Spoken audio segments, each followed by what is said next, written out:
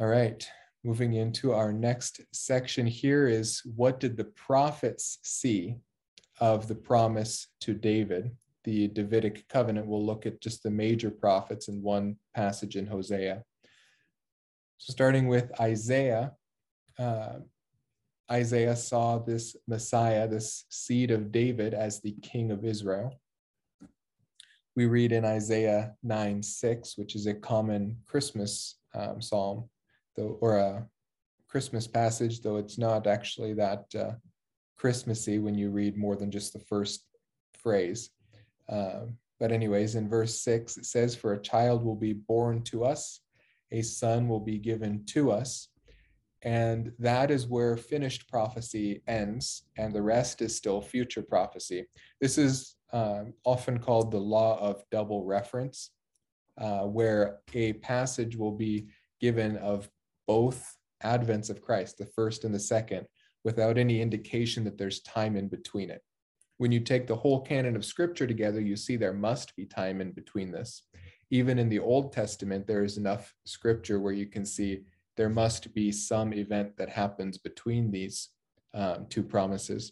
For example, if you take, Psalm 53, or no, it's Isaiah 53.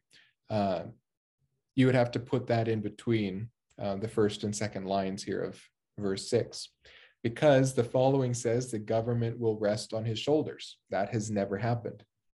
And his name will be called Wonderful Counselor, Mighty God, Eternal Father, and Prince of Peace.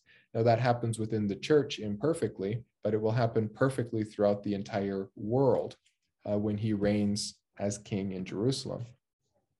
And this prophecy continues. There will be no end to the increase of his government or of peace. That has not come to pass yet. There has been end to peace, and his government has not even been established. But finally, it says that on the throne of David and over his kingdom, to establish it and to uphold it with justice and righteousness from then on and forevermore. The zeal of the Lord of hosts will accomplish this. So we have the absolute guaranteed promise that this will come to pass. But we can be absolutely certain that nothing but the very first line of this prophecy has come to pass. But the fact that the first line of this prophecy has come to pass is further guarantee that the rest of it will come to pass. Isaiah 11 says, "Then a shoot will spring from the stem of Jesse, and a branch from his roots will bear fruit. Then in that day, the nations will resort to the root of Jesse, who will stand as a signal for the peoples, and his resting place will be glorious." Now, Isaiah 11 looks forward to the last moments of the tribulation, to the last few hours of the tribulation period.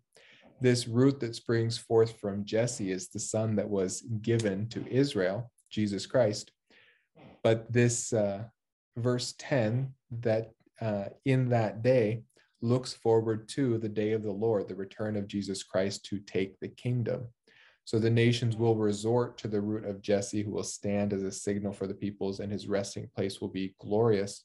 This is talking about the end of the tribulation period. And it continues, "Then it will happen on that day that the Lord will again recover the second time with his hand the remnant of his people, who will remain from Assyria, Egypt, Pathros, Cush, Elam, Shinar, Hamath, and from the islands of the sea. And he will lift up a standard for the nations and assemble the banished ones of Israel, and will gather the dispersed of Judah from the four corners of the earth." This did not happen during the exile of Egypt. Some claim that this happened after the major prophets, during the time of the minor prophets, or Ezra. But God did not bring back all the peoples of Israel from the four corners of the earth. He brought back a small chunk of people from Babylon. And that was a restoration to the land, but it is not the restoration to the land promised in Isaiah 11. This again looks forward to the end of the tribulation period before the Messianic kingdom, and is the fulfillment of the promise that just as one day, or just as they look back and recall their being brought out of the land of Egypt into the promised land, so one day they would say that about the Lord who took them out of the nations of the north and brought them back into the land. Babylon is southeast of Israel, not north. So they will be brought out of northern and all the way to the four corners of the earth. Until that happens, this verse has not been fulfilled. All right, what does Jeremiah say about this seed promise, this Davidic line? Jeremiah 23 says, "Behold, the days are coming, declares the Lord, when I will raise up for David a righteous branch, and he will reign as a king and act wisely and do justice and righteousness in the land. In his days, Judah will be saved, and Israel will dwell securely. And this is his name by which he will be called, the Lord our righteousness." And that is, again, looking forward to the Messianic kingdom. This has not taken place yet. In verse 8 of Jeremiah 30 says, "It shall come about on that day, declares the Lord of hosts, that I will break his yoke from off their neck and will tear off their bonds, and strangers will no longer make them their slaves." This is speaking of Israel. "But they shall serve the Lord their God and David their king, whom I will raise up for them." Now, this may be speaking of David in reference to David's son, ultimate son, Jesus Christ. Or it may be, as many have taken this passage to be literal resurrected David. It becomes evident as you put all these passages together that David himself will be ruling over Israel with Jesus Christ, his son, so that they will be co-rulers in a similar fashion as we are co-rulers with Christ over the nations. David will be co-ruler with Jesus Christ over Jerusalem, over Israel, so that Jesus Christ, ruler over the whole world, has his vice regent, David, over Israel. Continuing here in Jeremiah 33, "In those days, Judah will be saved and Jerusalem will dwell in safety. And this is the name by which she will be called. The Lord is our righteousness. For thus says the Lord, David shall never lack a man to sit on the throne of the house of Israel." Now, this is the second time where we're told this name, the name by which she will be called, that is Jerusalem, is the Lord is our righteousness. Do you remember the promises given to the church in Revelations 2 and 3, that there would be the name of the city of God written on them? This is the name that will be written on them. Just the same, there is the new name of Jesus Christ that will be written on them. And that, I believe, is the Lord our righteousness. So this will be written on us in the millennial kingdom. Again, when we look at Revelation and we see that promise and we know that that has not happened, we know we are not in that kingdom. Continuing on, Jeremiah 33, "Thus says the Lord, if you can break my covenant for the day and my covenant for the night, so that the day and the night will no longer be at their appointed times." What he's saying is, if you can change the time that daylight happens and the time that nighttime happens, then my covenant may also be broken with David, my servant, so that he will not have a son to reign on his throne, and with the Levitical priests, my ministers. And that has to do with the other context happening in Jeremiah 33, talking about the continuation of the Levitical priesthood. However, he's saying, if you can change the laws of nature, not just break them, but change them, then you can change this covenant with David. But other than that, it is a covenant to Israel through David. "Thus says the Lord, if my covenant for day and night stand not, and the fixed patterns of heaven and earth I have not established, Then I would reject the descendants of Jacob and David, my servant, not taking from his descendants rulers over the descendants of Abraham, Isaac, and Jacob. But I will restore their fortunes and will have mercy on them. So here we have added to that, not just the continuation of David's line, but of all the line of Israel through Jacob.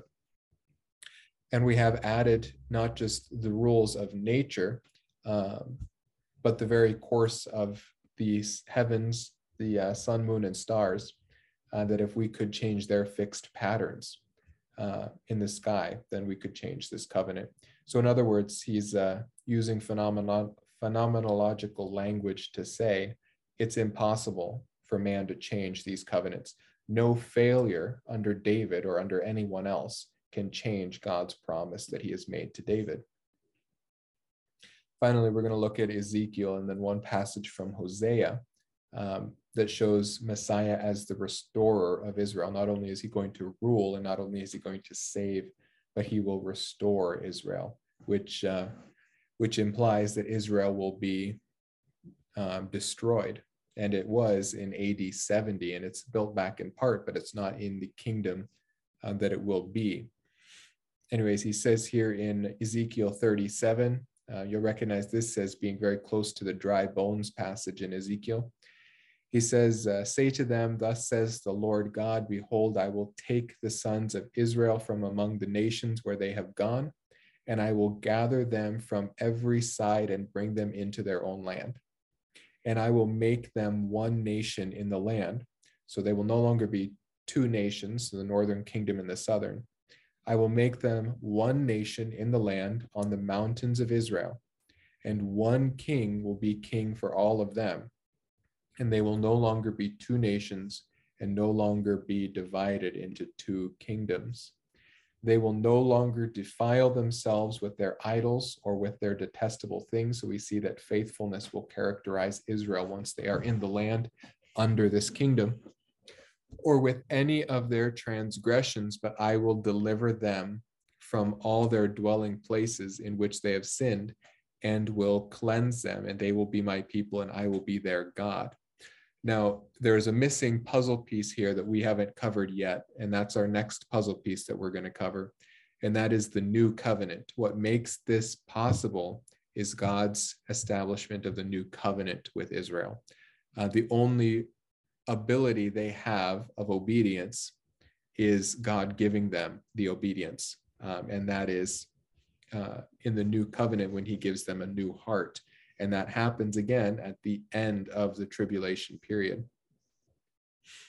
So just like we see the land covenant tied in pretty intimately here with David, where there's a promised throne and a promised house, a promised kingdom, a promised descendant, but where is that going to be? We need the promise of the land to be continual forever as well. So we looked at that already when we saw Deuteronomy 30. And I'm not going to go through this now, but go back and look at Deuteronomy 30. The new covenant is also prefigured there as well. So all of this, the promise of a Davidic king and the promise of an eternal land plot, all has to do with the fulfillment of the new covenant as well that will be promised in Jeremiah 31 through 34, and was ratified on the cross of Jesus Christ with the blood of Jesus Christ. Continuing here in Ezekiel 37, my servant David will be king over them, and they will all have one shepherd, and they will walk in my ordinances and keep my statutes and observe them. So again, we have David referred to directly, which probably indicates here that he will be the direct king in his resurrected body over Israel, and Jesus Christ will rule over him and over the other nations. They will live on the land that I gave to Jacob, my servant, in which your fathers lived, and they will live on it, they and their sons sons forever. And David, my servant, will be their prince forever. So again, we have the interlocking three covenants, the Davidic, the land covenant, and the new covenant. So this one I want to look at in Hosea 3. Davidic promises are scattered throughout the minor prophets. It's not a major theme for them. However, in Hosea, this was a major theme. So that's why I chose Hosea and none of the other minor prophets. Also, I don't want to keep you here to all hours of the night. So just one minor prophet. For the sons of Israel will remain for many days without king or prince, without sacrifice or sacred pillar, and without ephod or household idols. Afterward, the sons of Israel will return and seek the Lord their God and David their king, and they will come trembling to the Lord and to his goodness in the last days. In the last days. This is probably, I would say, a key passage from the prophets about the timing of the Messianic kingdom. This happens in the last days when Israel turns to God and David, their king. This is speaking again about the end of the tribulation period when they seek the Lord, Jesus Christ, to be king over them.